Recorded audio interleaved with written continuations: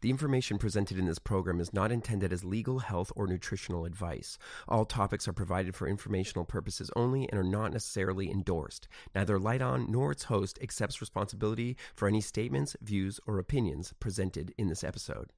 All rights reserved.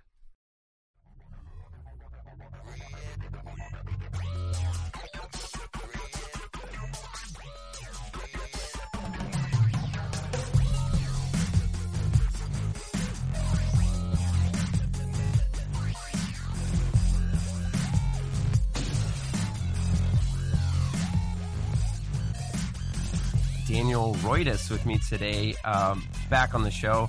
We've been sharing a lot of research and things over the last couple years, and you're honestly one of my favorites, man. I love all the stuff that you put out there, and you're fascinating because you have a talent for finding like these really antique studies, if you will.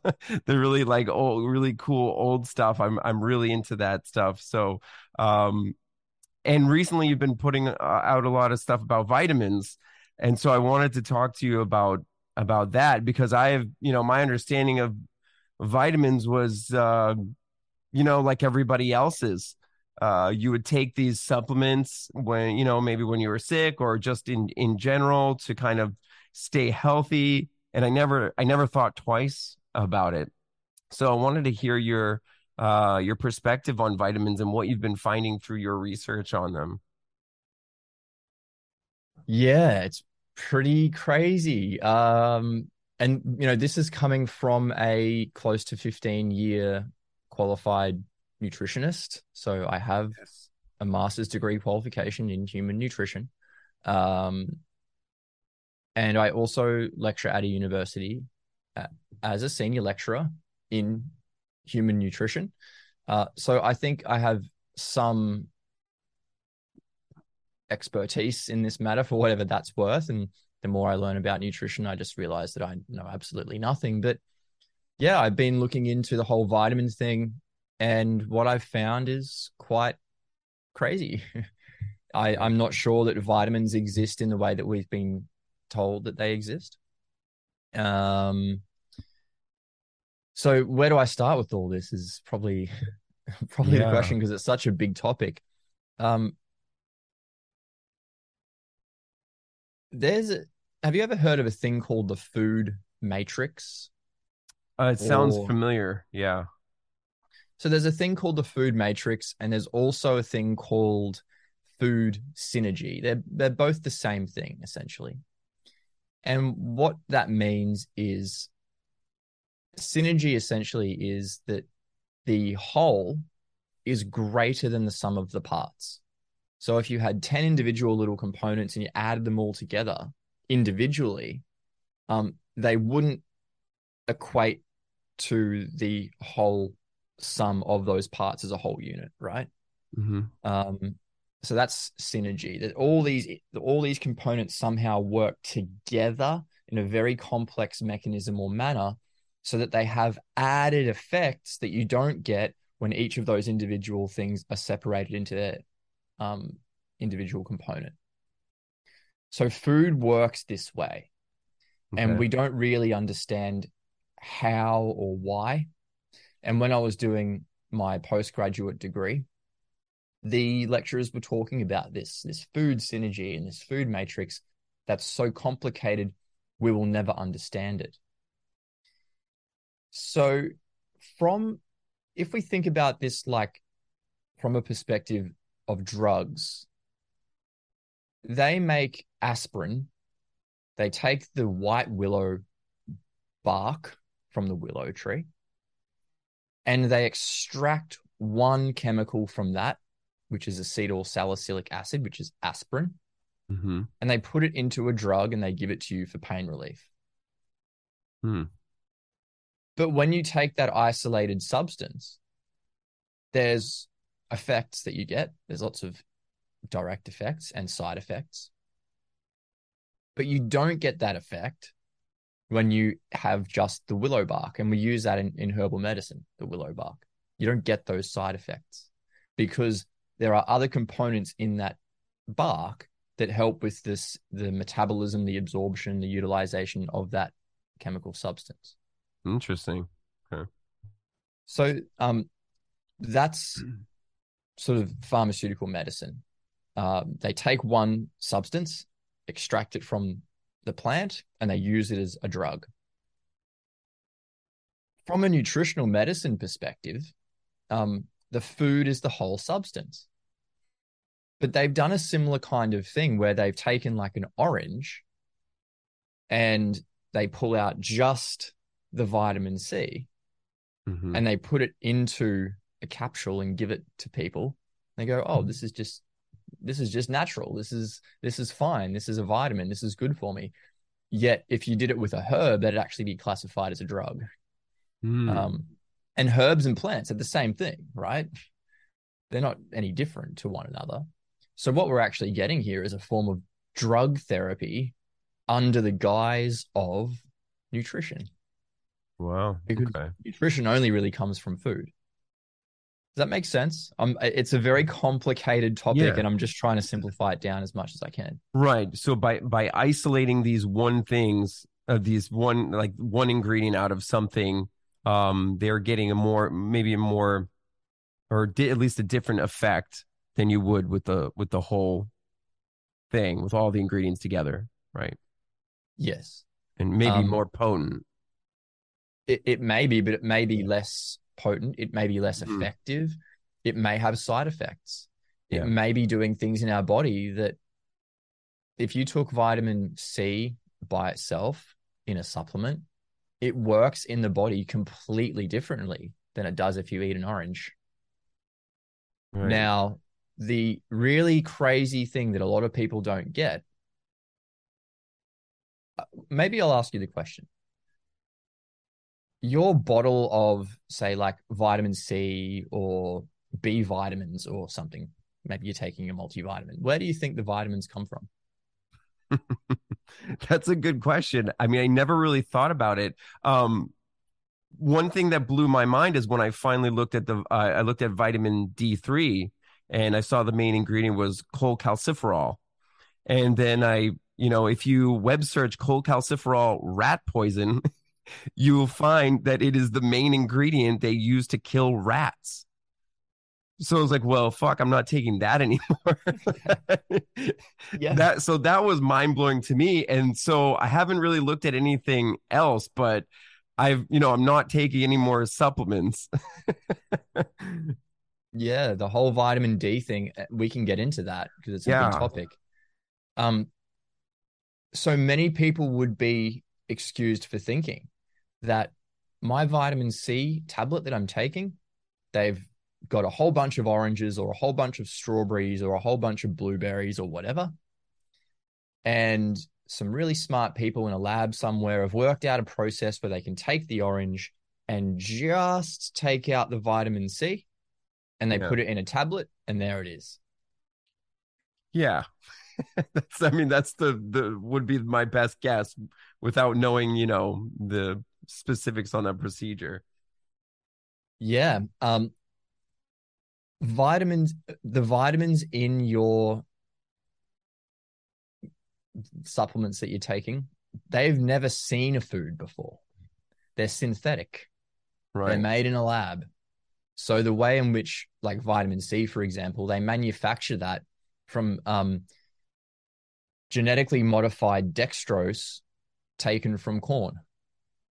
So they take the dextrose out of corn and then they take it through about, I don't know, half a dozen to a dozen chemical processes where they're adding in heavy metals, all sorts of weird chemicals. Sometimes they use formaldehyde and tin and coal tar and all this really crazy stuff, adding in all these substances to the dextrose, adding in heat, precipitating it off, evaporating things off, creating these chemical reactions in a test tube to get a substance which they say is chemically identical to vitamin C. And then Yeah. they put that into your pill or powder or capsule, and you take that, and we call it vitamin C. But the vitamin C that you get in a supplement is completely different to the vitamin C that you get in food. And people aren't really aware of that. Yeah, that's it's kind of terrifying. And I've just been telling people to try and get everything from food. That makes the most sense to me because they Yeah. don't know what they're doing in labs.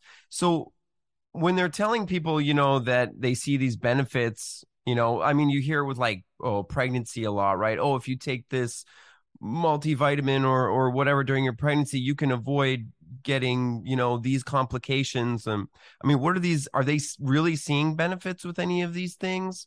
Or is it all just kind of skewed like, like the stuff we see with vaccines and all the rest? I think these vitamins are working like drugs. So when you Okay. take a drug and you get an effect, it doesn't mean anything. It doesn't mean that it's curing the problem.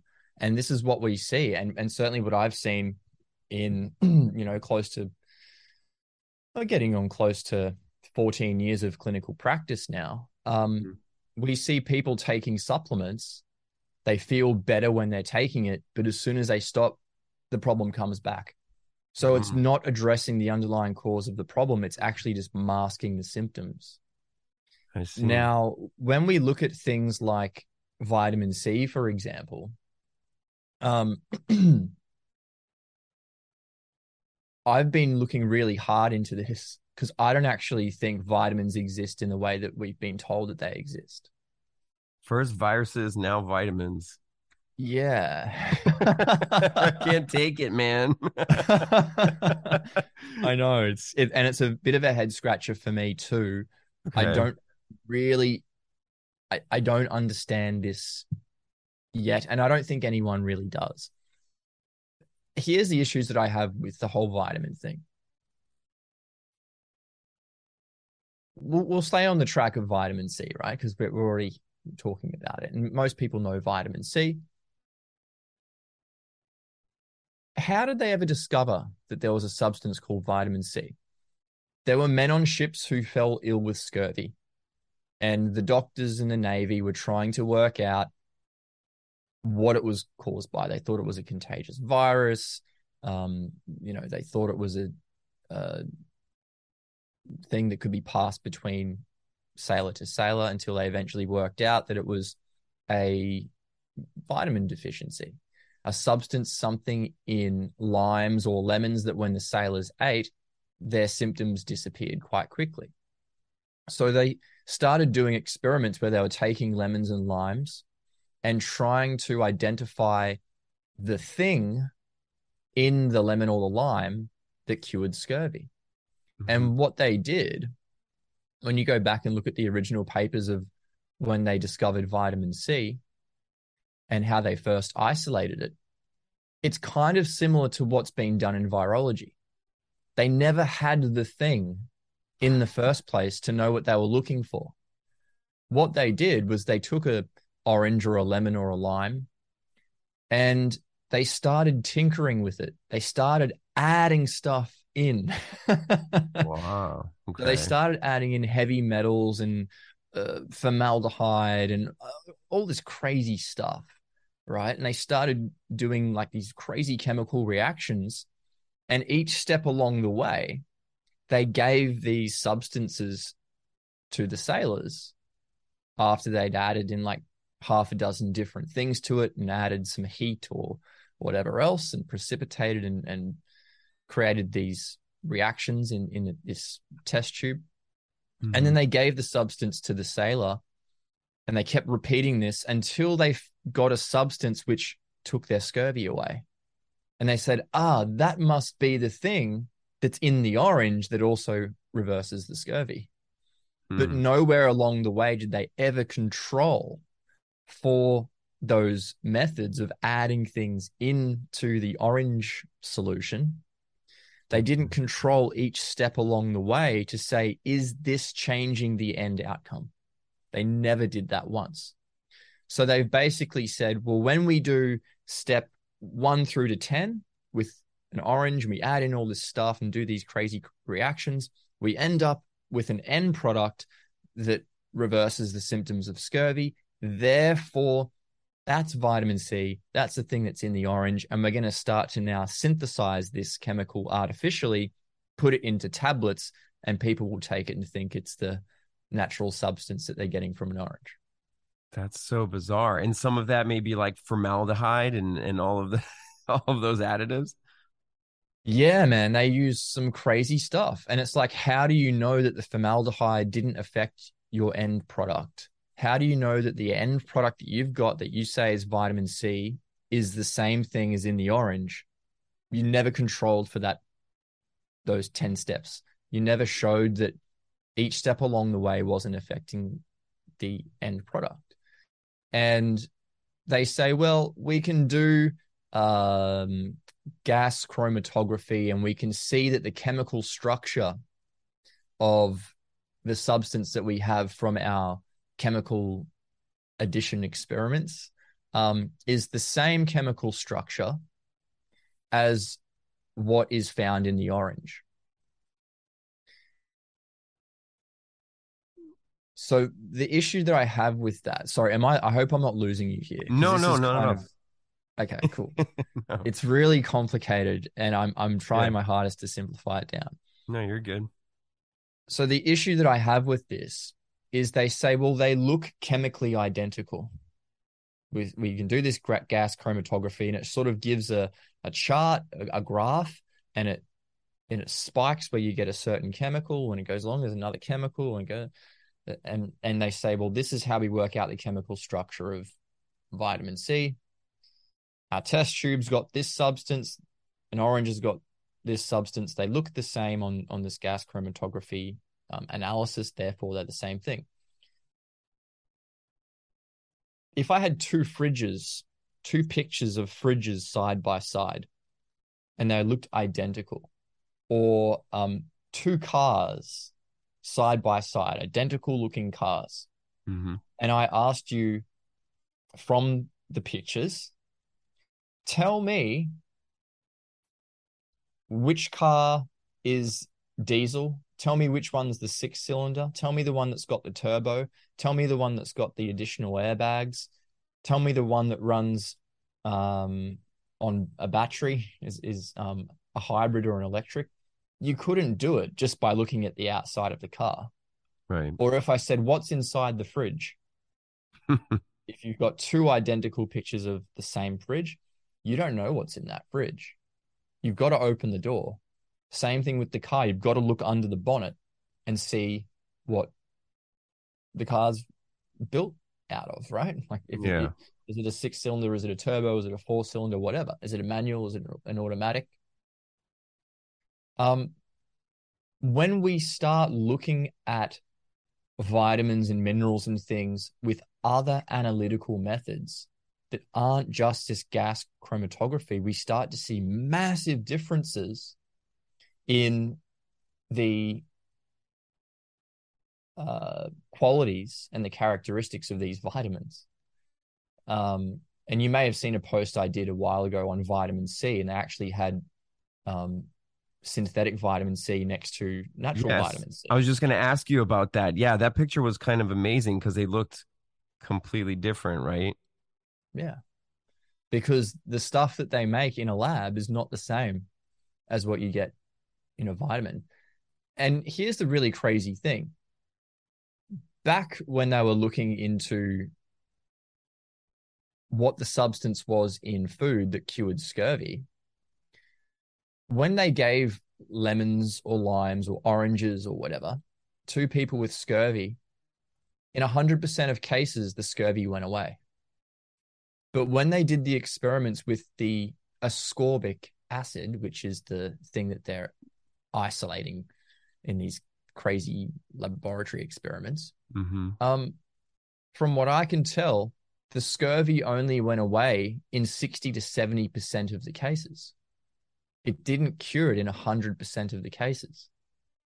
So Mm. that already tells me that there's something completely different to what they're claiming is vitamin C in a synthetic form and what's in food. It's completely different. There was something else I was going to say there. Sorry.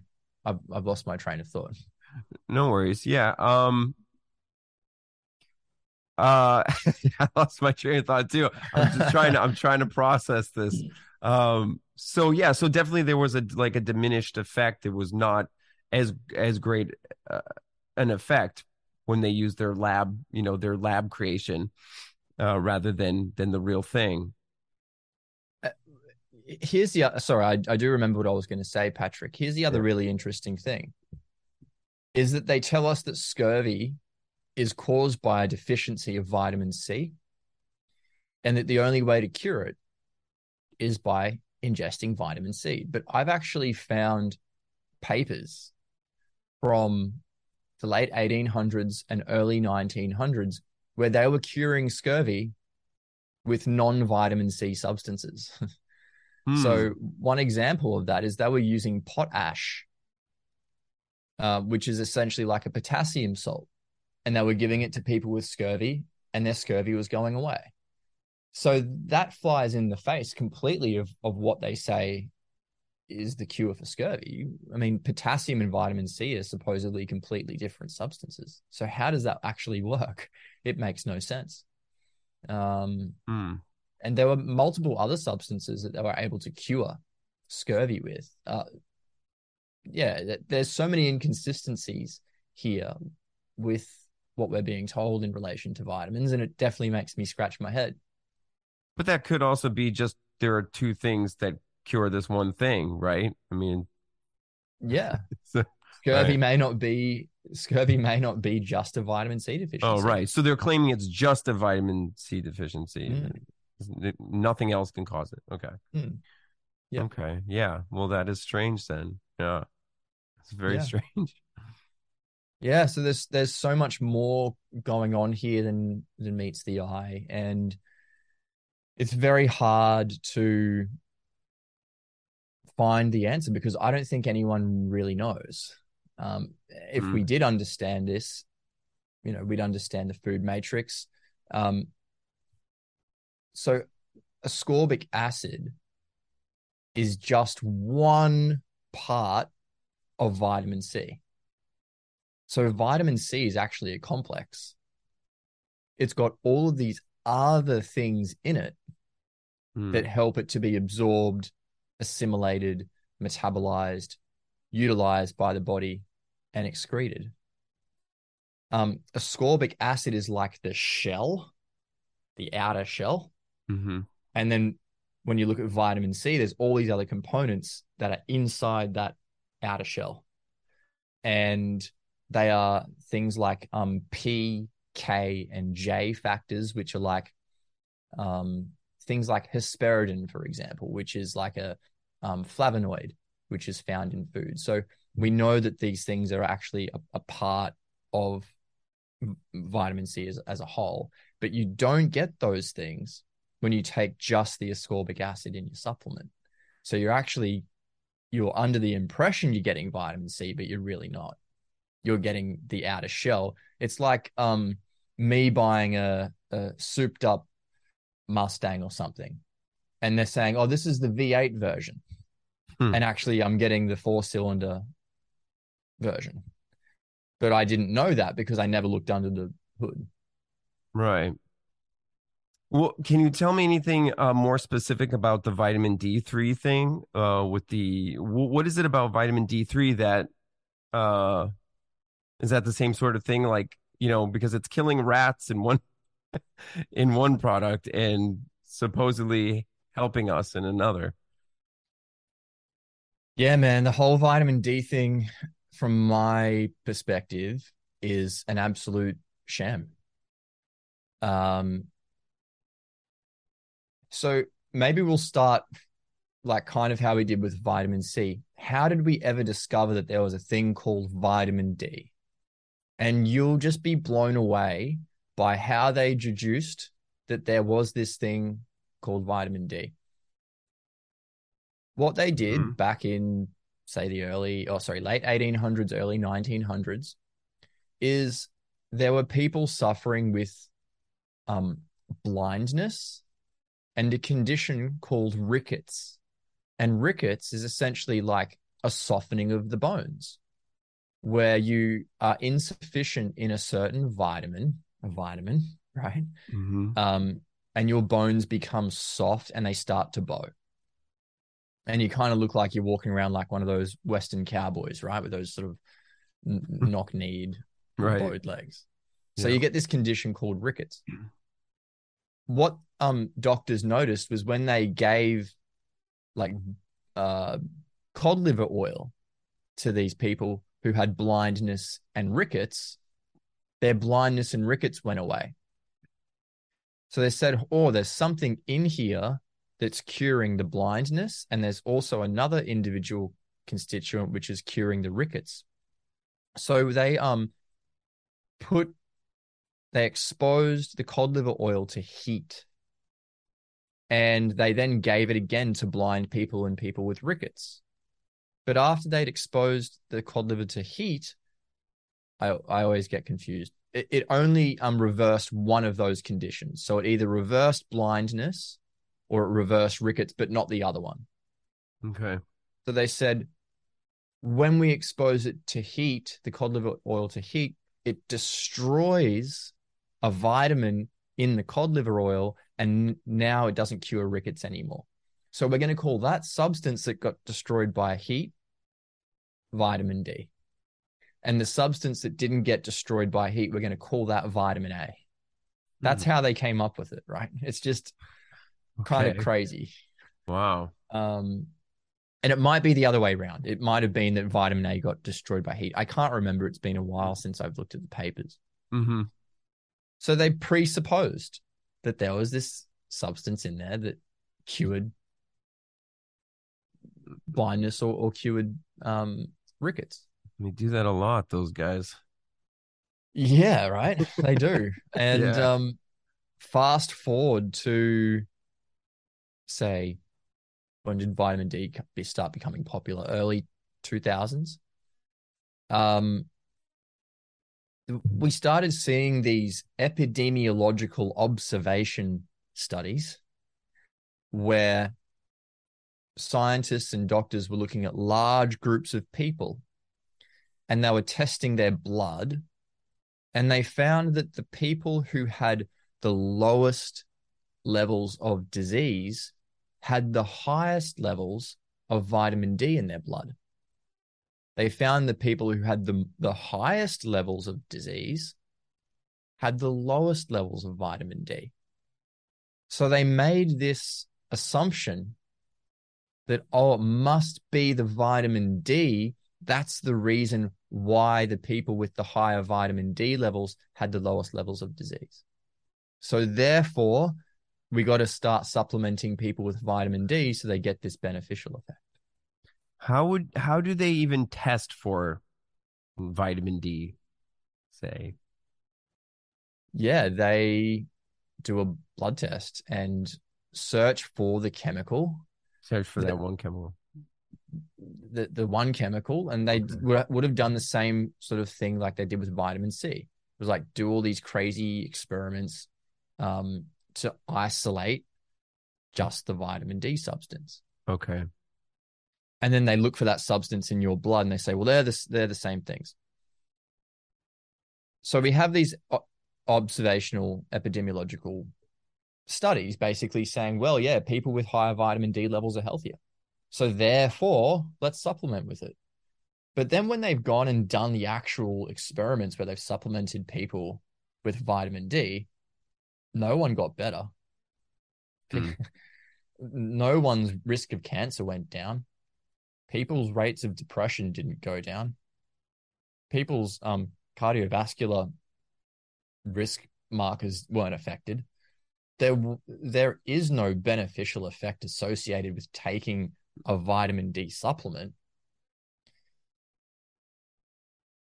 So, what do you think that possibly means if we're seeing people with a higher vitamin D level have a lower rate of disease, but when we're giving the vitamin D, they're not getting the effect? Like, what would that mean to you?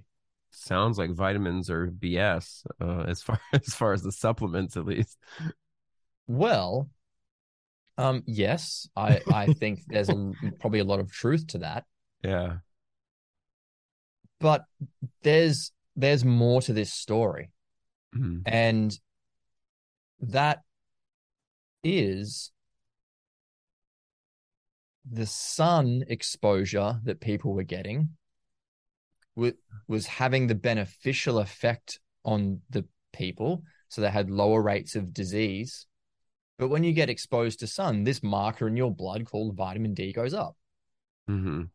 So it was never the vitamin D in the first place that had the effect. It was the sun exposure. Okay. So we've confused vitamin D for the beneficial effect of the sun. So let me give you an analogy here. Mhm. Have you ever been camping? Yes. And did you ever have a fire when you went camping? Yeah, of course. Yeah, it's kind of like the thing you want to do when you go camping. It's the special fun part of camping, right? Right. So it gets cold one night and you start a fire and you huddle around that fire and it keeps you warm. Let's draw an analogy between fire and the sun. So the fire is the sun. Let's pretend for a moment. When you wake up the next morning, there's ash on the ground, right? Mhm. The ash is the leftover bits from the fire. It's the evidence that the fire was there, correct? Mhm. Now, would you agree that the ash on the ground is the evidence that the sun, or sorry, that the fire was there? Yeah, sure. Yeah.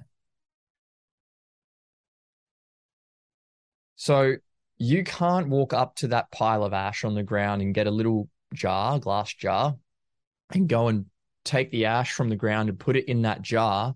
And then later that night, it starts to get cold again. You're like, all right, better start that fire. And you sprinkle ash around the ground and then you huddle around the pile of ash and you try and stay warm. It doesn't work, right? Right. So the ash is the vitamin D. The ash is the evidence that the fire was there. The vitamin D is the evidence that you've had exposure to the sun. Nothing more than that. And Wow. there are dozens upon dozens of papers published in the scientific literature which state this. And they state something along the lines of vitamin D is nothing more than a proxy marker for sun exposure. So people are here spending in Australia more than $100 million a year. Australians are spending on vitamin D supplements, yet we live on the sunniest continent on the face of the planet or the plane, Yeah. right? Um, and all you have to do is walk outside and get exposure to the sun. You're getting the actual thing that your body needs because we're light beings. Yet people have been conned into being scared of the sun. And now they go, well, because I don't want to get skin cancer, I don't want to get burnt, I'll just take the vitamin D instead. And they're under this illusion that the vitamin D is having the same effect when it is nothing of the sort. So, can you just imagine you've got all these people just huddling around piles of ash, like, oh, it's so much better and so much warmer now. It's just nonsense. So And people fall for this stuff. it sounds like, yeah, they're just selling a lot of snake oil basically and pawning it off as like, what nature can do for us. Um, and it's funny because during, I mean, yeah, the sun has always been healing. During the Spanish flu, they had sunshine therapy, right? They would put all the sick people out in the sunshine and they would get a lot better. Mm. So they knew, we've always known that the sun was healing. I mean, people worship the sun, through ancient cultures. And so I don't think you can bottle what the sun gives you. No, that's for No, sure. you can't. And the way that they make this vitamin D is they shear sheep, they take the wool from the sheep, and then they add in a whole bunch of toxic chemicals, which extracts the lanolin from the sheep's wool, and then they take the lanolin and add in a whole bunch more chemicals and do all this crazy stuff to it to get just the vitamin D. And then they put that vitamin D into a genetically modified soybean carrier oil. They put it into a porcine soft gel capsule and put it into a bottle. and then tell you that the sun's going to kill you and that you better buy the vitamin D to make sure you're getting the thing that you're lacking from getting sun exposure. But here's the really crazy thing. There, from what I've been able to research, is that there are about 3 dozen, and I'm sure there's more, but there's about 3 dozen documented beneficial effects of sun exposure. So even if we're talking above and beyond vitamin D here, 3 dozen effects. So even if vitamin D did have the beneficial effect, which it doesn't, it's the sun. Mm-hmm. Even if it was helping, you're missing out on 35 other beneficial effects from the sun. You're not getting those effects. Yeah. So it's absolute nonsense that people want to take this stuff. And you mentioned before about vitamin D being a rat poison. Well, Yeah. it is. It's the active ingredient in rat poison. And here we are taking it hand over fist. And in, I think, I'm not completely sure. It may have been 2019 or it may have been late last year, one of the two. But they classified vitamin D in Europe. I think it was EPA, EPPA. I'm not sure exactly what that stands for. It's an agency over in Europe, which classified vitamin D as an endocrine disrupting substance. So it actually messes up your endocrine system. Jesus. And yeah, we give it to rats and it kills rats, but then we go, well, that's it's a very large amount of vitamin D comparatively. So when we take it as a human, it's just a small bit. A small bit of poison's good for you. Like, yeah, they love to say, oh, like, oh, it's in such a small quantity that it can't hurt you. but yeah, if you're it's the taking that dose. small quantity every day for years, Yeah. yeah, it's gonna do some damage. Whilst being deficient of the sun, and having this unhealthy fear of it killing you and causing cancer, Yeah. um, living in fear of the very thing that gives life to every single living thing on this planet. And I mean, slathering yourself in sunscreen with benzene in it. That's good for you, yeah, but not the yeah. sun. Everything really is inverted. It really is. If you do the opposite of what they tell you, I think you'd probably fare pretty well, honestly. And it's amazing, like looking into this stuff, man. It's like you realize just how they're insidiously trying to kill and sicken people from every angle. I mean, it's Mm. not a conspiracy theory. Today I read about tampons, women's tampons containing titanium dioxide. Is it same Yeah. thing that was in Skittles, I believe?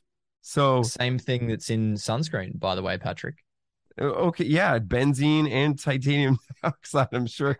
Jesus, wow, yeah, what a combo. I mean, how are we expected to not get sick with all Yeah. of these things in every and that's just a couple different products. I mean, people don't think about their shampoos, their dish soap, the cleaners they're using around their house, um, the makeup that they're slathering on their face, and we wonder why people get sick. Mm. It's crazy. It's really And crazy. the other thing, just to sort of maybe um, add to the discussion on vitamins, is that people are under this impression that vitamins are manufactured by a vitamin company. And the vitamin company really cares about you and they really care about your health. Um, Actually, that's not true. Vitamins are made by up to about half a dozen pharmaceutical companies around the world. So Oh, there's look at about that. 6 companies that make this stuff in a lab synthetically. And then they have like these big 44-gallon drums of vitamin C or vitamin D. And then a vitamin company goes to them and says, hey, can we buy some vitamin C from you? They're like, sure. How many 44-gallon drums do you want? Like, oh, we'll take 6. So they send out 6 44-gallon drums to the vitamin company, and then the vitamin company puts their label on the outside of the bottle, right? And sells it Mm-hmm. as a natural supplement. Yet Right. these things are all being made by pharmaceutical companies.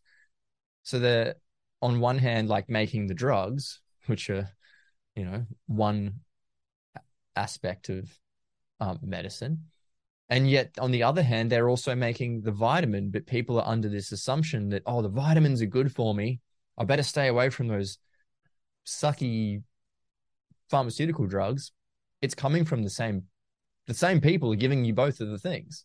Yeah, I call it big Don't pharma get light, really, the supplement industry. It really is big pharma light. Um, yeah. and but it took me a long time to realize that too. Because I mean we were so ingrained with this information, they've programmed us. Yeah, man. And it goes so much deeper than this. I don't know how deep you want to go into it, but Oh, the deepest. Come on. Take well, me all the way. there's a thing called fetal programming. I'm not sure if you've heard about this concept before. Hmm, not sure. So fetal programming is basically the study of what happens to an unborn fetus when it's in the placenta, when it's growing, and how all of the things that the mother is exposed to in its external environment impact the growth of the fetus. So there's an example that I can use. When a mother is pregnant, let's say she's taking an antidepressant, and we know that antidepressants are bogus now. There's pretty good Yeah. evidence to show that. But when you're taking this artificial drug, the unborn child, is getting this chemical coming in. They're being exposed to it, and their nervous system and their brain is developing under the assumption that when it's brought into the world, it's going to be getting exposure to this antidepressant every single day. Maybe it's in the food. Like the antidepressant chemical is a natural thing in food. So my body is going to develop in such a way that the nervous system now functions optimally when it's being exposed to antidepressant chemicals. It's like a dependency. Yeah, right. It's kind of Right. like if your mother was taking heroin while you were Yeah. pregnant and the baby comes out addicted to heroin. Right. Except it's a step further than that, I think. And if you look at the fetal programming papers, they do sort of tend towards agreeing with this perspective, is that the neurochemistry of the body now becomes almost dependent on being exposed to that chemical. If you take it away, the brain doesn't work as properly anymore, and you have a much higher risk of neurocognitive Mm. disease. So when you're born, you're not getting the antidepressant. So as you age, your risk of all these neurocognitive diseases goes up because the brain's almost kind of like starving in a way, because it Right. was developed, it developed Around that need, right? around that need. Right. Yeah. So it's Wow. not getting the thing. I think there's a similar thing potentially happening with synthetic vitamins. So every woman who's pregnant, they're like, oh, you better take your vitamins every Yeah. day. Otherwise, you're going to be deficient. So women are popping hand over fist these synthetic vitamins, which are found nowhere in nature. And is it possible that the little baby is developing all of its biochemical pathways based on the fact that it's going to be getting exposed to these synthetic forms of vitamins? When it's born, they eat the food, but they still end up with disease and deficiency type syndromes. And we say, oh, that's because the food's deficient. You better supplement. So they take the supplement and they get better, but it's because the baby's chemistry was developed based on getting the Right. synthetic vitamins. Can you see where I'm going with that? Yeah, Does it make sense? that's wild, man. Yeah, it is wild. It Yeah. is wild. And I'm not saying that this is proven 100% fact beyond any doubt, Mm-hmm. but this is my current train of thought. And I may be wrong, and I'm happy to be recanted. I'm happy to recant that um, if someone can prove me wrong, but it kind of makes sense when you look at it from that fetal programming perspective. And then there's also all sorts of other crazy stuff where, like folic acid, for example. Um, you know how they say, oh, women better take folic acid to stop abnormal growth of the fetus. Mm-hmm. Yeah. To stop neural tube defects, you better get your folic acid. Mm-hmm. Um, so folic acid is a synthetic form of folate. Folic acid is found nowhere in nature. It does not exist. The only place it exists is in a laboratory at a pharmaceutical company somewhere. And when I was going through my degrees in nutrition, I was always told that folate, which comes from food, which is the natural form, it's vitamin B9. Mm-hmm. It's found in like grains and nuts and seeds and leafy green vegetables and fruits and all these kinds of things. Folate and folic acid, I was taught, are exactly the same thing. They're chemically identical. They behave in the body the exact same way. There is no difference. So it doesn't matter if you don't get enough in your diet, just take your pregnancy multi, you'll get enough folic acid and you're all good. I've found some studies where they've shown that if you have a high level of folic acid in your blood when you're pregnant, the risk of giving birth to an autistic child doubles. What I also found is that if you have a high level of synthetic vitamin B12 in your blood as a pregnant woman, your risk of giving birth to an autistic child triples. Remember how I was talking a little bit about that synergy thing before? Yeah. How the whole is greater than the sum of the parts. Mm-hmm. If a pregnant woman has high levels of folic acid and B12 in their blood whilst they're pregnant, the risk of giving birth to an autistic child increases by 17.6 times. Wow. It's insane. And no one knows about this. No one's talking about it. And women are just popping these tablets hand over fist because they're scared that they won't be getting enough vitamins from their diet. And you know, I've been talking for a while here, but I'll just finish one last point. Um, what happens with our food supply is they process the heck out of a lot of foods that we eat. And when you process food, the vitamins basically get stripped out and destroyed. So they re-add them back in. They say it's food fortification. Mm. So they fortify our food with folic acid. Oh Lord. One bowl of cereal contains about 400 micrograms of folic acid, which is about 3/4 of your daily requirement of folate. So, what happens if a pregnant woman has 2 bowls of cereal? Now she's getting more than she needs every day. And then what happens if she goes and has some bread and some pasta and like she uses corn flour to do some cooking that night? That's all fortified with folic acid as well. So now she's getting 2, 3, 400% more than she needs. And then on top of that, her doctors probably said, hey, you should probably take a pregnancy multi just to make sure you're not getting deficient vitamin deficiencies. So you're also getting an additional up to 1,000 micrograms of folic acid. And what they've shown is that in 1988, the amount of folic acid in people's blood was about 12 nanomoles per liter.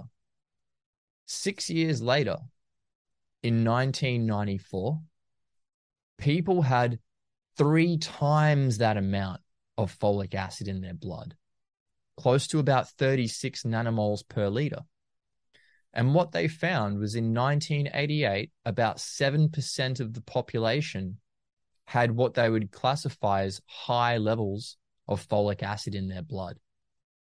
By 1994, so just 6 years later, nearly 50% of the population had high levels of folic acid in their blood. So we're all or not all of us, but a lot of us are walking around with potentially abnormally high levels of this synthetic vitamin coursing through our veins. It's really quite concerning when you think about it. Yeah, I used to eat a shit ton of cereal, man. Like when I was a kid, up until I mean, well into adulthood. I, I mean, it's a wonder I'm not autistic at this point. I think maybe I am. I don't know. But look, I'm not saying that folic acid causes it. I'm saying that there's an association there. This is right. And there may indeed be other contributing factors to this. And there are many things that I can think of that probably also contribute to autism. Of course. But it is very interesting. And there are animal experiments where they've given them high doses of folic acid and it's caused autistic-like symptoms in animals and neurocognitive impairment. And it messes up with their genetic profile and all this sort of crazy stuff. So because folate is involved in DNA methylation, it basically helps to create our genetic material. Yeah. So it's really damn important. And we're getting this synthetic form, and folic acid's just one form, right? If you eat a green bean, there's actually 4 different forms of folate in that green bean, and they're all natural. And your body needs all 4 of those forms to create your DNA and maintain your DNA properly. So if you're just getting folic acid, that ain't cutting the mustard as far as I'm concerned. Right. So people really need to reevaluate whether or not taking these synthetic vitamins in high doses in isolation is really actually beneficial for their health or potentially detrimental to their health. And that's not a decision that I can make for them. They have to go and do their own research. But I do find a lot of this stuff very peculiar. Yeah, for sure. I mean, I can tell you that I don't trust anything coming out of that industry at this point in my life. And so I've, thrown out all my supplements. Not that I was a big supplement person to begin with, but when I was sick, I would take vitamin C, vitamin D, all that stuff, thinking it would help. But it just, I think the point here is that, we're not really eating the way that we're intended to eat. And we've given away our responsibility to all these corporate interests who tell us that they're keeping us healthy in the same way that nature would, but they have no intention or maybe not even the ability. So that's one of my big realizations in all of this. Yeah, Mother Nature's got it right. And, if you maybe there's a creator, maybe there's not, but let's assume there is a creator for a moment. That creator was like, well, I've got a human being here and I need to fuel it somehow. I need to fuel the human body. So, let's just assume that there are these things called vitamins. They're like, all right, what if we just give the vitamins like this? We just give it an isolation and we just leave little vitamin trees around. One tree's got like just the vitamin C capsule, one tree's got just the vitamin B, and they eat it. And they do the creator did the experiment. It's like, oh, that didn't work. Back to the drawing board. Tries the next thing, didn't work. Tries the next thing, didn't work. And through this process of creating this reality, the way that the creator worked out that we had to get the nutrition that we need is by eating an orange or by eating a strawberry, or by eating a green bean, or by eating a Yeah. wheat grain, right? That is the way that you get Make your nutrition. You makes a can't lot get more it sense any to other me. way. Right. Yeah. Everything is, I mean, you don't have to, I don't think you have to believe in, you know, God or whatever to know that there's an intelligent design to everything. I mean, I personally believe that there is a creator, because everything is so intelligently designed. But yeah, it all functions on a system. Everything has a working part to it. It all fits together perfectly. Yeah, the vitamin industry thinks they know better than nature, and they don't. Right. They do not know better than nature. Now, I'm not saying that there aren't instances where someone might benefit from a vitamin. Like, Hmm. let's say someone is really, really sick with scurvy and they physically can't eat a strawberry. Well, to save their life, maybe we give them some intravenous vitamin C, and it Yeah. just builds them up just enough to get them back on the straight and narrow so that they can start eating a better diet. Yeah. That might be a great instance of using that type of nutritional therapy. But but even that word nutritional therapy, this whole field of vitamins is not nutrition. Nutrition is food. Right. When you start using vitamins, this is called orthomolecular medicine. This is akin to drug therapy. So we have to make that distinction. People are confused.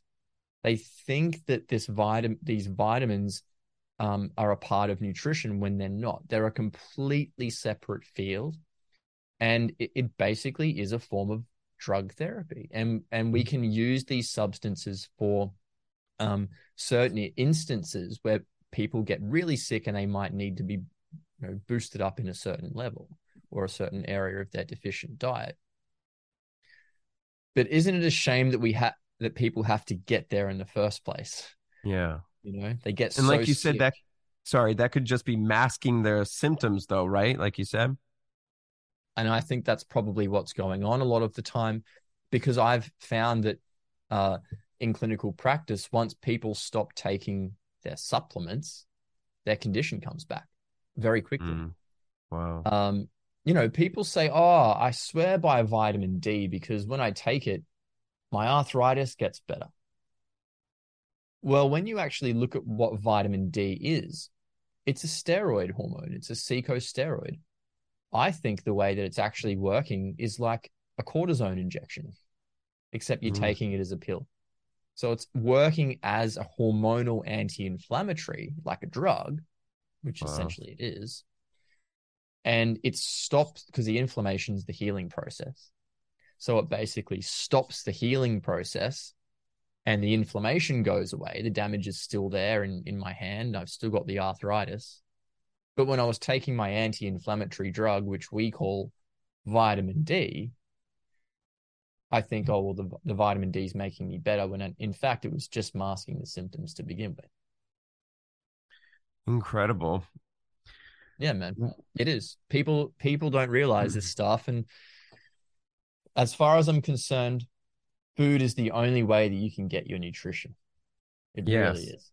I think that makes more sense. But yeah, again, it's like that quick fix, take a magic pill type of mentality that we've been ingrained with. So I think that makes it appealing to people. And Um, there's been a big push with this too. Sorry to interrupt you, Patrick. mhm. There's been a big push with this whole vitamin thing. Now, I used to work for a farm. I used to work for the largest pharmaceutical company in the Southern Hemisphere. When I soon after I graduated, they had a pharmaceutical division and they Mhm. had a vitamin division, and I worked in the vitamin division.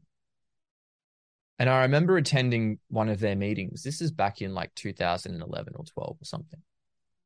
And in one of their big meetings, they were saying by 2020, the money that we make from vitamin sales is going to far exceed the money that we make from drug sales. So there's huge amounts of money in this. Oh yeah. And, that's a classic example of like a massive pharmaceutical company making these vitamins, which they're in every single pharmacy and like grocery store here in Australia. Like if I Mm-hmm. said the name of what that product was, people would know it. Um, it, but they're making more money from the vitamins than from the drugs. So there's definitely um, a desire to want to make people take these things. And I think a lot of what we're seeing is very clever marketing campaigns pushed upon the unsuspecting general public, where they're under the illusion that these things are actually good for them. But in reality, it may be very detrimental to your health. And an example of that is, uh, sorry, would you like me to give an example of how these Yeah, things can be absolutely. detrimental? Sure. Um, so a lot of women have iron deficiency anemia because they have heavy menstrual bleeding and they lose blood and they become iron deficient. So they think that the way to address that iron deficiency is by taking a supplement. Now, what I've found is that when you take an iron supplement, it causes oxidative stress and damage to your body. And when it's combined with another vitamin, vitamin C, if you take both of those things together, there's a reaction that happens in your gut that causes damage to the lining of your gut. It causes inflammation. It can cause ulceration, and it can even lead potentially to cancer of the gastrointestinal tract when you take iron and vitamin C together in a supplement. Mm. And what's crazy is they say vitamin C helps iron absorption. So you want to take them together. So in every single vitamin supplement, Yeah. in every single iron supplement, I should say, they always put vitamin C together with it. Clever. Yeah, man, it's really wild. And people say, "Oh, well, then I shouldn't eat an orange with some meat because I'm going to get iron and vitamin C together, and it's going to cause issues." Well, Mother Nature's worked this out for us. There are chemicals in the meat and there's chemicals in the orange that stop those negative processes from happening. Doesn't occur from food, only Wow. occurs when you take these supplements. Pretty wild stuff. Yeah. Okay, so moving on from vitamins, I definitely wanted to get to the meat versus vegan diet debate is pretty huge. Gets very contentious, gets very heated. I get a lot of blowback from the vegans. They're quite vicious. So you being a nutritionist, I thought maybe you could impart some wisdom on this. What's your opinion on that? I've always eaten a lot of meat. I do eat vegetables as well. I love them both. I've never had a problem, with the amount of meat that I eat. What does the science say, I guess? Yeah, it's a difficult question to answer. And I don't really know um based on what the science says, because there's science that you could use to um suggest one thing or the other. Right. The way that I answer this question is I look at what humanity's done for the last 500,000 years or however long you think we've been on this plane for, right? What have we traditionally done as people living in a natural environment? What did we eat? How did we survive? Were there any examples of tribes, native tribes around the world surviving purely off a plant-based diet? And the answer that I would give is none. There might be like an obscure tribe somewhere that did it, but the overwhelming majority, and I would say that all native tribes since the dawn of time have consumed plants and animals as a part of their diet. Um, so that's how I kind of answer that question. And I think, what were humans meant to eat? Well, if you went and found a guy, a native tribes person walking through Papua New Guinea or the Amazon or wherever, and you said, "Hey, what's good to eat?" He's going to go, "You see that berry there? You can eat that one. See that caterpillar there? That's good. See that beetle? That's all right. That tree over there, you stay away from that one." They Mm-hmm. knew what you could eat. They knew what didn't kill you. Um, and that was essentially how they worked out what their diet was going to be. If it tasted all right and it gave you some sustenance and it didn't kill you, then they'd eat it. And that's why they ate all these crazy, wacky things, right? Like spiders and whatever else. So, yeah, that's how I sort of come to the conclusion as to what is it that we should be eating. And people then also say, well, precisely what should we eat? Like, is there an ideal or optimal diet? And I think the answer is no. There isn't an ideal diet. Um, the way, let me give you an example here. So I find examples sometimes work better to explain complicated points. I'm a lecturer at a university, and one of my students once came up to me and said, "Oh, Dan, I'm so sick and I don't know what to do. And it's been a few years now where I've got these really crazy gut problems and my body is just falling apart. And I have no energy and it's hard to concentrate, blah, blah, blah." And she'd moved from Thailand a few years before, maybe 5 years prior, I should say. And I said to her, "Well, when you moved from Thailand to Australia, what did you eat? Did you change your diet? Did you continue to eat a traditional Thai type diet?" And she goes, "No, no, no, no. I eat Australian food now." And I said, "Well, when did you start getting sick?" "Oh, pretty soon after I moved to Australia." And she wasn't eating a bad diet. Like if you looked at it, you'd go, "Actually, this is pretty good." But it wasn't a traditional Thai diet. Her body, her what she is made of, the essence of thousands of years of Thai people, her lineage is optimized. Her biochemistry, the way that her body works is optimized to survive off Thai cooking and Thai food and those foods native to her country. Yet she's not getting that anymore. Even though she's eating what we would consider a healthy diet, she gets sick. Mm. So the answer to the question is eat the way your ancestors ate, work out where in the world you came from, look at what they eat or what they ate, how they ate, how they grew their food, how they prepared it. How did they eat it? Did they eat it alone in their bedroom in front of a computer? Or did they eat it with their friends and family and they were happy and they cooking was an event? Like look at all of that traditional stuff, and that's how you come to the conclusion as to what your diet should be. Now, there is no vegan who can do that. No vegan can go, "Yeah, my ancestors for the last 10,000 years just ate beans and spinach." Like Right.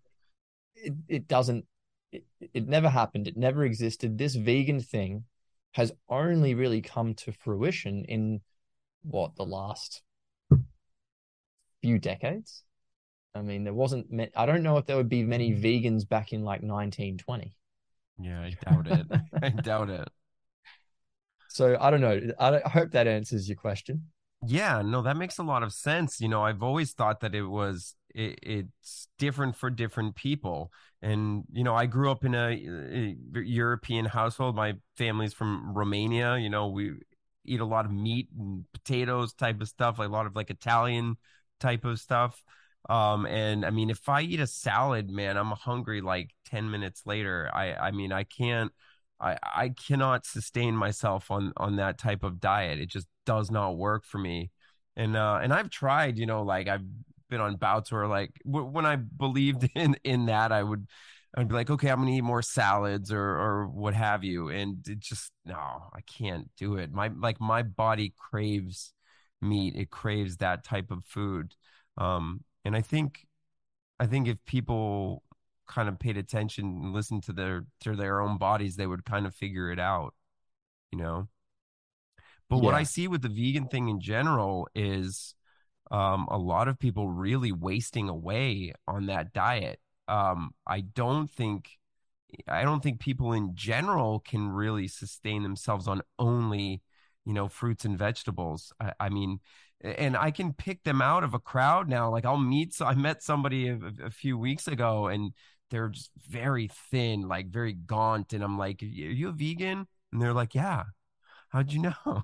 Yeah. I'm How do like, you oh, just a wild know? guess. Like they're all really like emaciated. I mean, of course, like there's that one bodybuilder or something like who tries extra hard, but uh, for the most part, I mean, they're not looking great. I mean, and I'm not saying that to insult anybody, um, but it just doesn't seem sustainable. I love animals too, but I not enough to starve to death. Well, yeah, I mean, there's so many points there, Patrick, that you've brought up. I Yeah. mean, my sister was a vegan for many years, and she did it for ethical reasons. Yeah. And I have some seriously fundamental issues with how we are rearing animals for the consumption of food. I think there's some Sure. really unethical bullshit going on that Yeah, needs to for sure. change. Yeah. But that doesn't mean that we can't grow and rear animals sustainably and ethically. So my sister did that for many years, uh, was a vegan, and became unwell.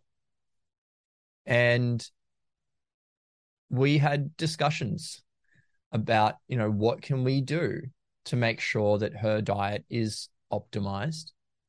And she ate very well. She wasn't like I went shopping with her once with some of her friends, and they're all vegan.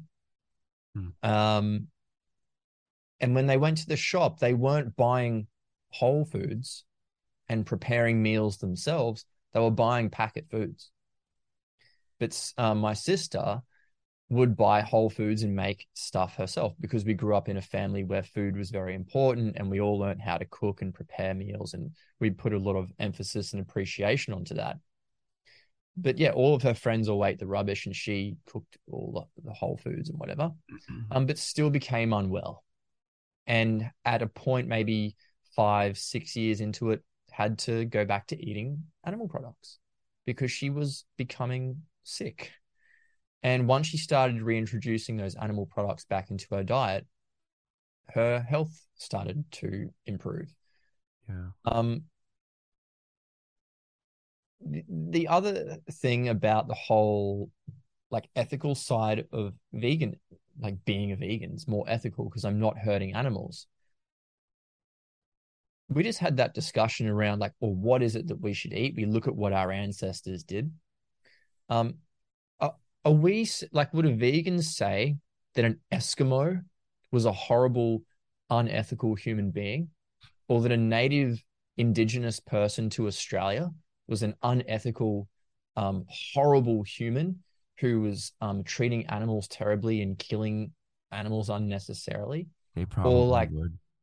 probably, yeah, right. Or the people in Papua New Guinea or Samoa or any of these places. I mean, Yeah. they all hunted and gathered, all of them. Yeah. And all of those people, all of those tribes were far more inextricably linked and immersed with and had this connection and appreciation and understanding with nature far more than any of us today could have. Far more than any of us could have today. Yet they still hunted animals. Yeah. Mm-hmm. Far more connected to nature, a far deeper understanding about Mother Earth and how it works. Um, Yet they still hunted animals. So for me, that whole ethical thing um, isn't really it's a non-issue because I just look at what humanity's always done. It was never an issue before, so why is it a problem now? We Yeah. can do this ethically. There are ethical ways where we can give animals a wonderful life, and then it people think we use animals, right? And I think in those big factory farms, yes, we do. Yeah. But if we have like a sustainable, regenerative agricultural practice or farm, um, it's not one or the other. It's not like, oh, I just grow the plants and the plants can survive just by themselves on their own. They consume less water, like all this sort of stuff, right? Um, it's a cycle. This is the circle of life. So the farmer has a cow, and the cow produces milk for his family. And he might milk a few liters out of the cow every day, takes 2 liters for his family, plenty left over for the little baby calf. The cow mows his lawn. The cow fertilizes the soil, puts the nutrients in there, which the plants require to be Mm-hmm. healthy, for the plants to protect themselves, because without that manure, they're going to be unhealthy and they're going to get eaten and destroyed by insects, and return to the soil. The farmer protects the cow. It gives it a safe haven. It protects it from the wolves, right? Um, and they say, oh, but the cows have a higher water consumption and all this sort of stuff, and they emit more greenhouse gas and all this nonsense. The water that the plant needs and the water that the cow needs are not separate. They are the same. They are one another, because the water that the cow gets, the cow produces the things that the plant needs to survive. And then the water that the plant uses is also, by very virtue, the water that the cow needs, because the cow eats the plant for nutrition. So it's a Absolutely. whole thing. It's not separate. I don't know if I've explained that very well, Yeah, but we absolutely. tend to forget this. Yeah, it goes back to exactly what we were saying. Everything is, everything works together. But just to piggyback on what you said before too, like, there's this assumption uh that we are for big factory farms just because we eat meat. No, we're not. Those are completely unethical. And I don't think anybody likes the way animals are treated in the sort of main parts of the industry. So that issue is a separate thing to be rectified, right? We're on board with that. Mm, But there are ethical farms where animals are treated, you know, they're treated amazingly well. And these animals, like if they're out in the wild, would be torn apart by other animals. I mean, if you've ever seen animals being hunted by other animals, it's not pretty. It's not, or would vegans call that unethical? You know, it's not. That's just the way that life works. There's always beings that hunt the lower beings and, to survive. That's the circle of life, as you said. Um, so that part of the argument needs to go away, that we're somehow, responsible for these big, horrible industries, because I don't think anybody likes those. But yeah, on the ethical side, these animals get a far better life than they would out, out in the wild, I think. yeah, 100%. And also, Patrick, if we didn't live the way that we do, if we didn't live in these, like, I live in a concrete jungle. This is Yeah. not where I live, by the way. I just put that there for I live whatever in reason. the concrete jungle. You Damn. live in the concrete Yeah. jungle. You do. The If one we that didn't live dreams are in made the, of or yeah, something. Yeah, and there's a whole conversation around how toxic it is living in a concrete jungle. But Yeah. if we didn't live in a concrete jungle and we were living in nature, those animals would be hunting us for food. Yeah. So, I mean, is that unethical? How dare they? Right? Bastards. They're just trying to survive. Yeah. I mean, living in nature is freaking tough, man. You got to do everything you can to survive. It Yeah. is survival of the fittest. And if you don't cut it, you're gone. Yeah. So, and people say, oh, it's, that's looking at things from like this good and bad, or right and wrong. They are just human constructs. They are things that we have invented. They good and bad does not exist. Right, there is no such thing as right and wrong. There are obviously morals and ethics and things. Morals are inherent, I believe. Yeah. Yeah. And you know that. It's just a Mm. thing inside you that when something you do something wrong, you feel it if you've got a conscience, Yeah. right? It's just a feeling. So you go, oh, well, I probably shouldn't do that next time because it really sucked and it made me feel bad. Yeah. But we hold on to those emotions and repeat, we repeatedly go over those experiences in our head and we go, oh my God, it was such a terrible thing. Oh, like if my dog acted that way, if he was holding on to like, oh, last week I sniffed a dog's butt and the dog growled at me, and now I'm depressed forevermore because I felt really bad when the dog growled at me, my dog would be a freaking nutcase, man. Yeah. But the dog lives in the moment. He goes, oh, I got growled at. I'm going to just go and do something else now, and just forgets about it and moves on with his life. He doesn't see good and bad. He just lives. He just lives life and experiences things in the moment. But we don't do that as humans, and we sort of catastrophize things and create these scenarios and situations in our head which don't really happen in nature. Like, does the bird think it's wrong to go and pluck a ladybug off the tree after it's just given birth to its young? Like, it just does it, man. It's just the way, it's the circle of life. Yeah. And it's fine. People will have different opinions on that. Um, but and I'll be the first to admit, man, like I don't want to be the one to like have to kill the cow or whatever. I wouldn't want to be the guy killing the animal.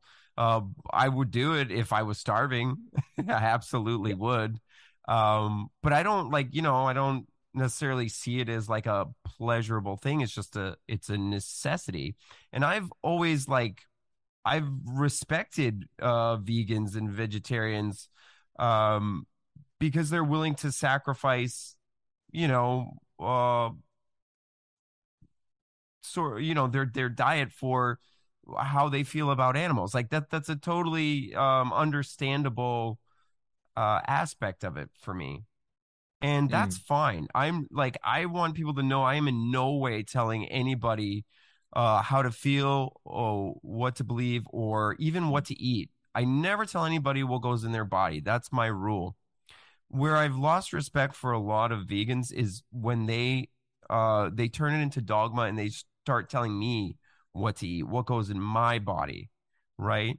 And for me, that's no different than telling me to take vaccines or, big pharma pushing whatever on me. That's my body, that's my choice. So you all can feel free to do whatever you like to do. What is best for you and what you find moral, totally fine. I just don't like people telling me what to do. That's it. And so I always had that respect until they kind of came at me, like a lot. And I'm not saying all of them are the same way, but there are some vicious some vicious people in the vegan it's become a little culty. I mean, if I'm honest, you know, but that's how Look, I feel about it. I think none of this would be an issue if we lived in harmony with nature. But because we live in disharmony with nature and we're completely disconnected from where our food comes from, this problem has arisen where we're mass farming animals. Like I have um, killed animals for food before. I've worked on a farm where we used to hunt rabbits and we, shot roos and things like that were pests that were destroying crops. And we ate the meat or we gave the meat to the dogs. I enjoy going fishing, but it's never a pleasurable experience taking another creature's life. Like I feel bad stepping on an ant. I mean, it's not something that I go about. I don't kill spiders if I see one in the corner of my room. I'll take it outside or whatever. Like I don't take pleasure in having to take an animal's life. Um, but when you live in harmony with nature and it's a necessity, then it becomes a part of who you are and it becomes a part of survival. And you then become more appreciative and you become more mindful and you develop this appreciation and relationship with nature and you have far more respect for the environment that you're living in and you want to take care of it and you want to do right by creatures. And if you do have to take a creature's life for your survival so that we can because I believe that we're actually put here as sort of groundskeepers. Humans are here to look after the earth, not destroy it. If I have to take an animal's life and it has to give its life so that I can survive to continue to be the groundskeeper here, then so be it, right? I think we've totally confused food with what it's really designed for and what it's there for. I don't think food is meant to be there necessarily first and foremost as a thing for pleasure.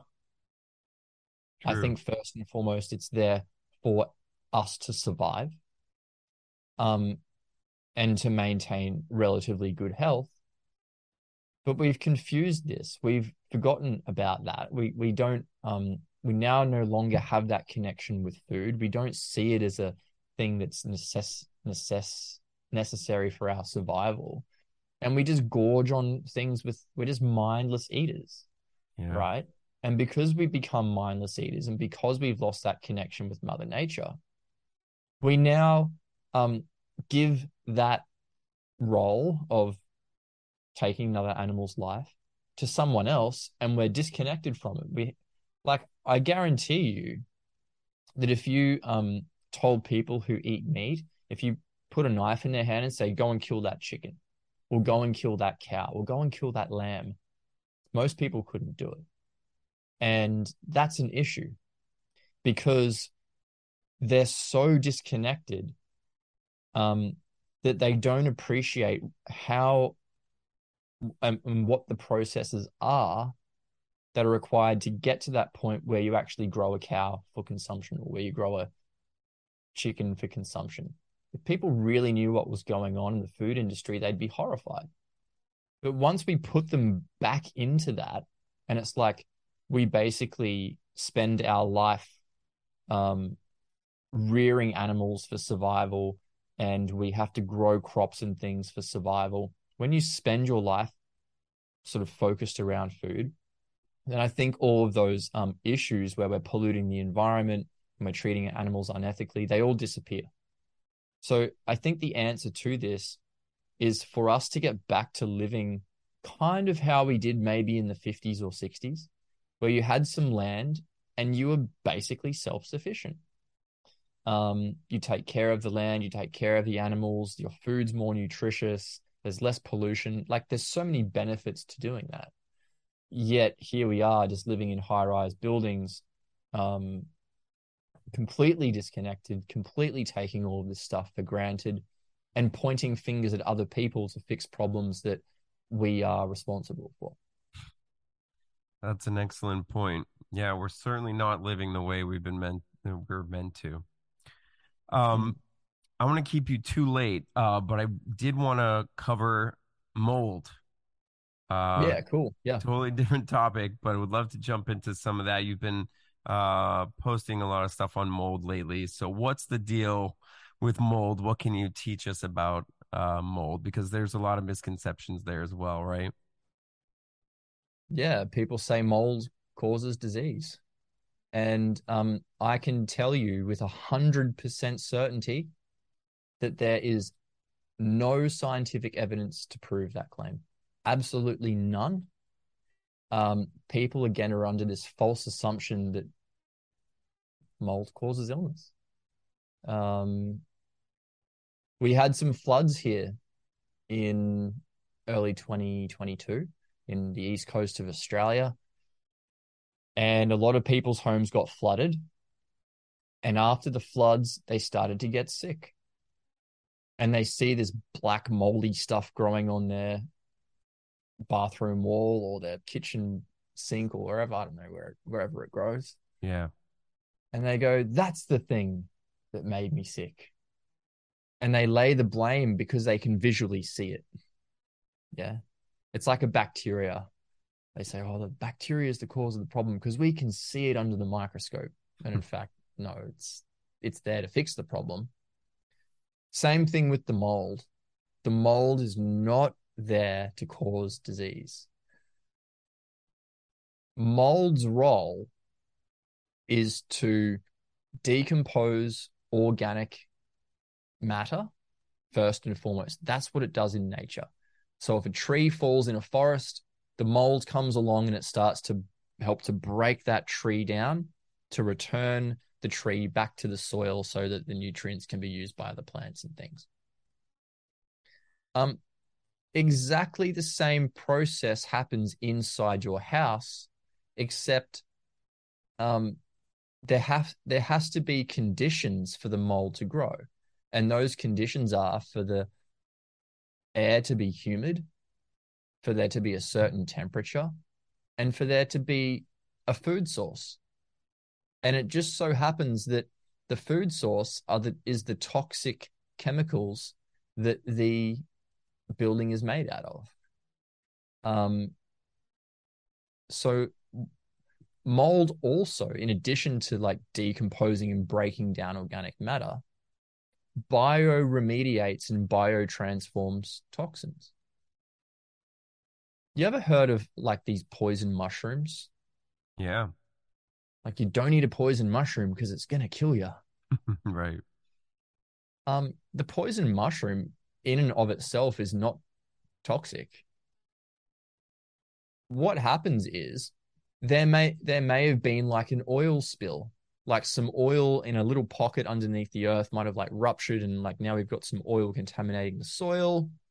Or maybe there was like a landslide and there was some heavy metals in the rock face, and now those heavy metals have been dispersed through the soil and they're damaging nature. So how does Mother Nature clean that mess up? Well, it just so happens that the mold or the fungus or the mushroom that is really good at cleaning up heavy metals is the poison mushroom. Hmm. But the poison mushroom, as I said, isn't poisonous in and of itself. It's poisonous when it's eating the toxic heavy metals and converting them to non-toxic substances, which can go back into Mother Nature and be used by other things. Would you say an oyster mushroom is toxic? I don't even know what an oyster mushroom Oh, is. okay. Is that a thing? What about like a shiitake mushroom or like I don't know. I've never been a mushroom eater, but I've heard Oh, of right. Okay. shiitake mushrooms. I've heard Right. of them. There's a type of mushroom called an oyster mushroom that you can get at your local shopping center, and you can put it in your spaghetti or whatever tonight and eat it, and you're not going to die. It's not toxic. But what researchers have done, and environmental scientists have done, is worked out that oyster mushrooms are really good at eating toxic oil sludge, So if there's an oil spill, some tanker somewhere loses a bunch of oil into the ocean and it washes up on the shore, they can go and sprinkle the little mycelium of the oyster mushroom there. It will grow, eat the oil, and turn it into a non-toxic substance, which can be returned back to Mother Nature and be utilized. Amazing. If you ate that mushroom whilst it was busy converting that toxic oil sludge into a non-toxic substance, you're going to get sick, right? Makes sense. So, does that mean oyster mushrooms are toxic? No, no, they're just serving their function. So Yeah, that's been my understanding of mold as well. It's like not the mold in and of itself. It's the sometimes it's depending on what they're breaking down, right? The waste of the mold that is the issue. So people like bacteria, when they look at bacteria responding to toxicity or what have you, um, you know, uh, they're blaming the solution rather than what is actually the problem. yeah, that's Right. exactly what's going on. Mm-hmm. They're blaming the cleanup crew. Yeah. So people say, well, I got sick. There was mold in my kitchen and I got sick. And then I cleaned up the mold and then I wasn't sick, or I moved out of my moldy house and now I'm not sick. So it must have been the mold. Well, there's absolutely no evidence. There's one experiment that's ever been done in humans exposing them to toxic mold. No one got sick. Hmm. What's really going on is, well, what's really going on? What I think is going on, we have evidence of human randomized controlled placebo trials where people have been exposed to toxic substances found in building material, and it causes the symptoms, just so happens, that are identical to mold related illness. Now, what's really interesting is there are more than 300 toxic chemicals found in building material. Hmm. And those toxic substances do leach out over time, but when the environment becomes damp and humid, um, the building material starts to degrade and it loses its structural integrity. And it's been shown in countless experiments that when these building materials are exposed to a certain level of humidity and dampness, that they start to release, they aerosolize, they off gas these 300 toxic chemicals into the air. Things like formaldehyde and benzene and all this really crazy, hectic stuff. Hmm. Um, like they've shown when the humidity increases in a certain area where there's building materials, the levels of formaldehyde in the air go up 1,000%. Now, what happens when a human inhales formaldehyde at these similar concentrations that are being off gassed by your building material? Well, they get wheezing and itchy eyes, and they get asthma like symptoms, and they get chronic fatigue like symptoms. They get all these things that are identical to what people are claiming is a disease from inhaling toxic mold spores. But they've never once shown that inhaling a toxic mold spore causes issues, even in animals. This has never been done. So yeah, there's so much more to the whole mold thing than just like pointing at the black mold on the wall and saying that's the cause of my issue. Right. Seems like we do that a lot. Yeah, with a lot of different things. Yeah, and that mold has been shown in many of those toxic chemicals to convert like formaldehyde, a toxic substance, to a non-toxic organic chemical, a non-toxic organic substance, and sends it back into Mother Nature, and Mother Nature uses it.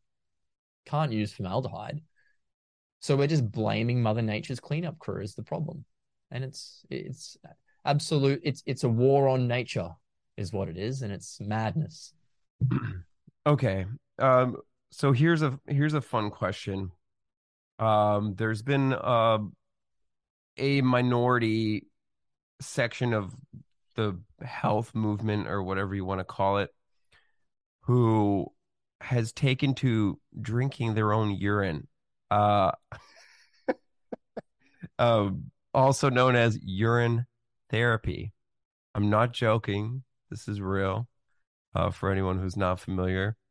Um, and they claim that there's some benefit to this, and I mean, people are online very proudly posting videos of themselves drinking their their urine, and I it's baffling to me. I think that probably there is something else you could probably do that would benefit you rather than drinking your own bodily fluids, but that's just me. Um, what do you think about this trend? Um,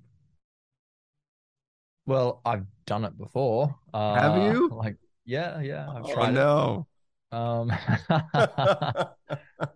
I have tried it. Okay. It wasn't an easy thing to do, but hey, like I try most things because I want to know if it's good or if it's not so good. Uh-huh.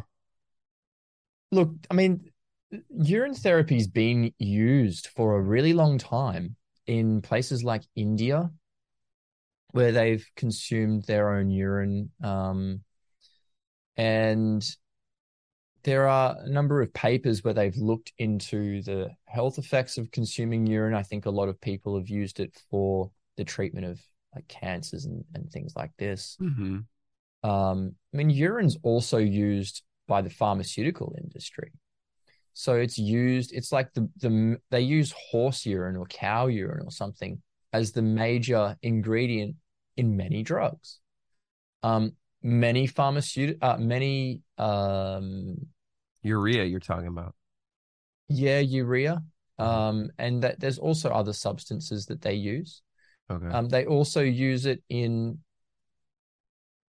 like beauty products and dermatological products as well, Right. for various reasons.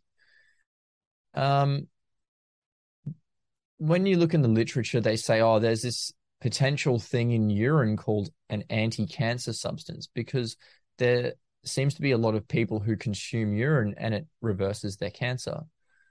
Hmm. I'm in two minds about this. Part of me says, is it possible that there are like stem cells and nutrients and like structured water, for example, that we're getting from urine that may have some sort of therapeutic effect? The other part of me says, is it such a disgusting thing to do that, and look, I don't think it's disgusting. I did a urine fast for like 12 days or something, right? It was To drinking drink your urine. own I know. 12 It was full days on. of drinking your own urine, Daniel. And it wasn't like the most pleasant thing, but I tried it. Mm. But um, the act of collecting your own urine, getting your mindset in such a way, you're like, oh man, I'm really doing this. All right. And then you do the act of fasting and then drinking your own urine for a period of time.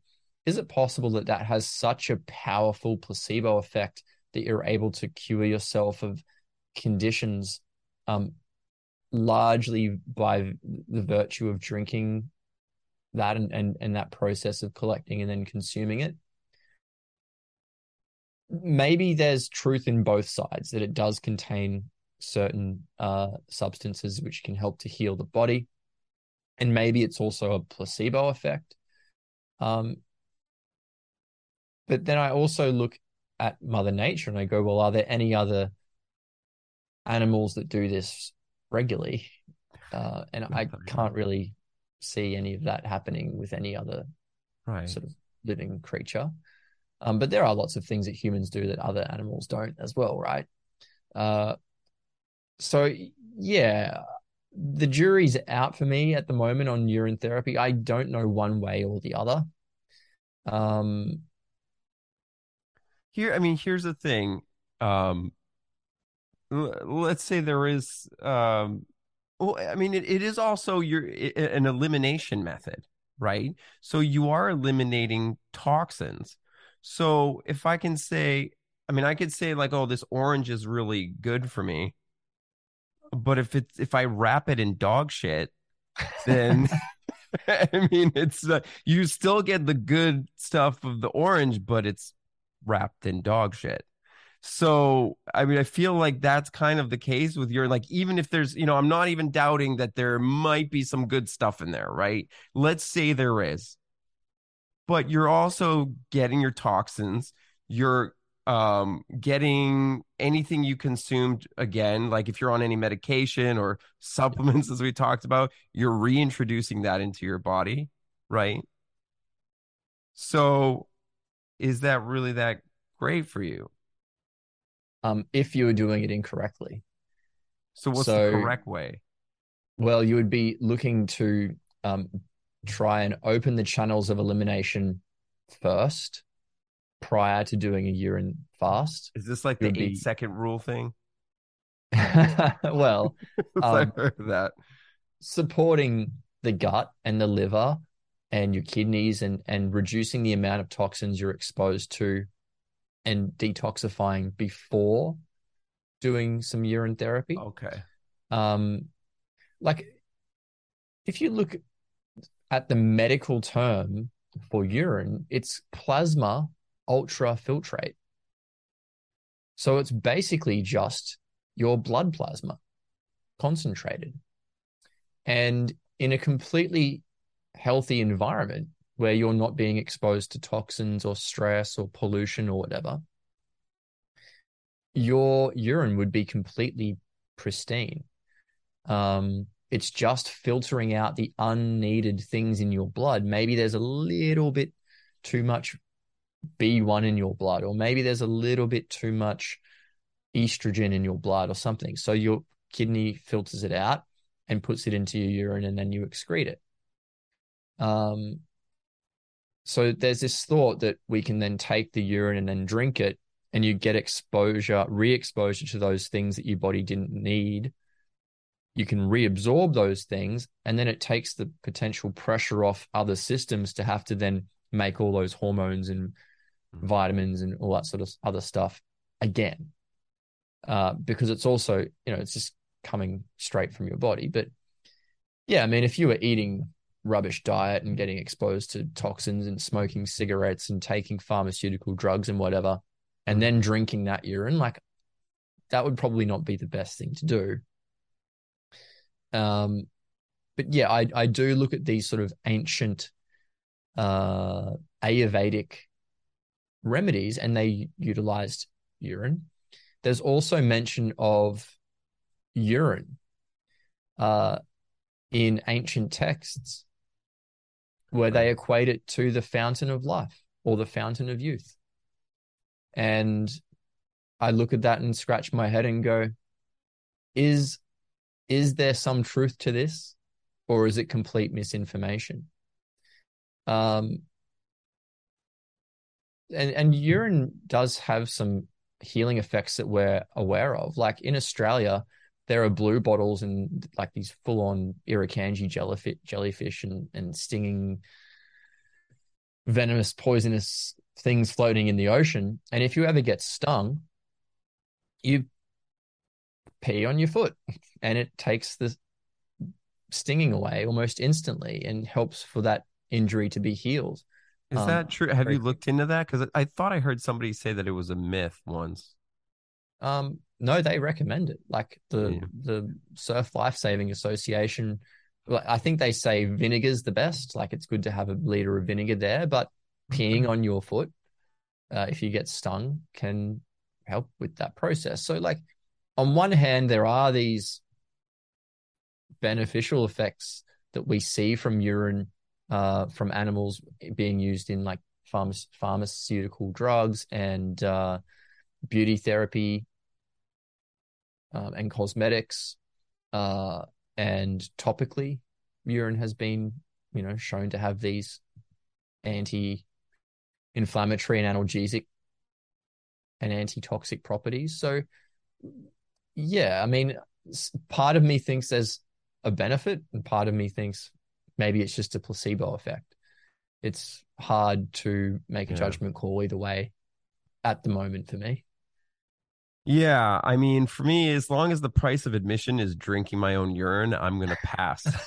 Like that's the thing. It's like okay, if it's an emergency situation, like I can see it. Like pee on someone's foot, they got stung. Cool. You got cancer, you want to try something, go for it. Um, but I mean, maybe what bothers me the most is just like if you're gonna drink your own pee, like keep it to yourself. Like don't post videos about it. It's weird. It's Yeah. it's just weird, guys. I mean, we don't need to be doing that. Yeah, and I know that there are like a number of people who talk about this. There's actually a guy who I've been listening to for a number of years called Dave Murphy. Have you heard of Dave Murphy? I don't think so. You should look him up. I'll send you a couple of his videos, and he talks about urine therapy quite a lot. And what he has to say is quite compelling. And that was the reason why I originally tried a urine fast. We're talking years ago here, but that I tried this. It's not something that I've recently done. Um, but I just tried it to see if it was beneficial. Mm. And it was largely based on the presentations and things that he's given into urine therapy. And I also went through the scientific literature and looked to see whether or not there are any merits to what they're saying in regards to urine therapy. And there does seem to be a thought process that it is beneficial. And that was the reason why I tried it. Now, it's not something that I recommend for people. Like, I've never told anyone, hey, go and drink your own urine for health benefits. I think there's probably other things that can be done first. But if Yeah. someone was desperate, like I've read reports in the scientific literature of people with like stomach cancer, for example, Yeah. and they've consumed urine and the cancers went away. I found a scientific paper where a lady had bladder cancer or ureter cancer, and they had to do a surgery where they redirected the urine to go through her bowel. Mm. Um, and when they redirected the urine into her bowel, and I think she had bowel cancer. Okay. And when they did that, either the bowel cancer went away or the other cancer went away because the urine was somehow being absorbed through the large intestine, right? As it was entering into the large bowel, it was getting reabsorbed back into the body, and her cancer went away. But as soon as they then redirected the urine to go back through the normal pathway of elimination through the urethra or the urethra, the cancer came back in her bowel. Mm. Right. I know that's a bit of like a shoddy story or an explanation. It's just something that this is like probably 5 or 6 years ago when I read these papers, Mm-hmm. but I looked at that and went, that's really interesting. Like, what's actually going on there? How did that process actually work to reverse that person's cancer? And it is a documented case in the literature. So yeah, as I said, there's one part of me thinks that yes, there probably is a beneficial effect, and the other part of me goes, is it purely placebo? That's how I think a lot of things actually probably work is through the power of our mind. Yeah. But yeah, I don't know. I'm sorry I can't give you like a definite answer on that one. No, that's okay. Yeah, I mean, makes sense. But how did you feel like? How did you feel after 12 days, though? Um, I Did you have felt any like really really negative, like standout negative effects? no, not at all. I No. felt pretty good. Like Yeah. I remember waking up feeling super fresh, very clear, had lots of energy. My memory was really good. But I mean, that could have been just an effect of fasting because I also have those effects True. or similar type effects when I water fast, Right. um, or when I do just a ketogenic diet. I get similar effects. When I start cutting lots of things out of my diet, for whatever reason, I start to feel better. So yeah, was it the urine or was it the fact that I was like not consuming much else? It's kind of Right. hard to say. Yeah, and that's a good point. Like, too, if people aren't like eating really clean or fasting, then they're going to reintroduce a lot more negative stuff via their urine. So Yeah, you that would, definitely want to be careful of that. If you're taking like other drugs and you're smoking and doing all this other stuff, there's no point. Like you're just going to be yeah, reintroducing that stuff into your system. You're right. completely right there. So yeah, it's not something that I have recommended that any of my patients do. And I Yeah, probably wouldn't recommend it for anyone because I think there's other things that can be done. But yeah, if there was a serious situation or a family member had like this incurable cancer or whatever, sure. and Yeah, they'd exhausted all other potential possibilities, I'd go, right, well, we've got urine therapy. Like, let's give it a go. What have we got to lose? Yeah. sure. That makes sense. As an emergency thing, cancer, sure. But in the meantime, will not be drinking my piss or recommending it to others. But thank you. That was a great explanation. Yeah, man. Thanks for coming by. I think we'll wrap it up there. A million Awesome. things I could ask you. Time has flown by, and I don't want to keep you too long. But yeah, excellent stuff. Thanks for your work as always, and I hope to talk to you again in the future sometime. Thanks, Patrick. It was really nice speaking to you and look forward to talking to you again soon. Absolutely. Cheers, mate.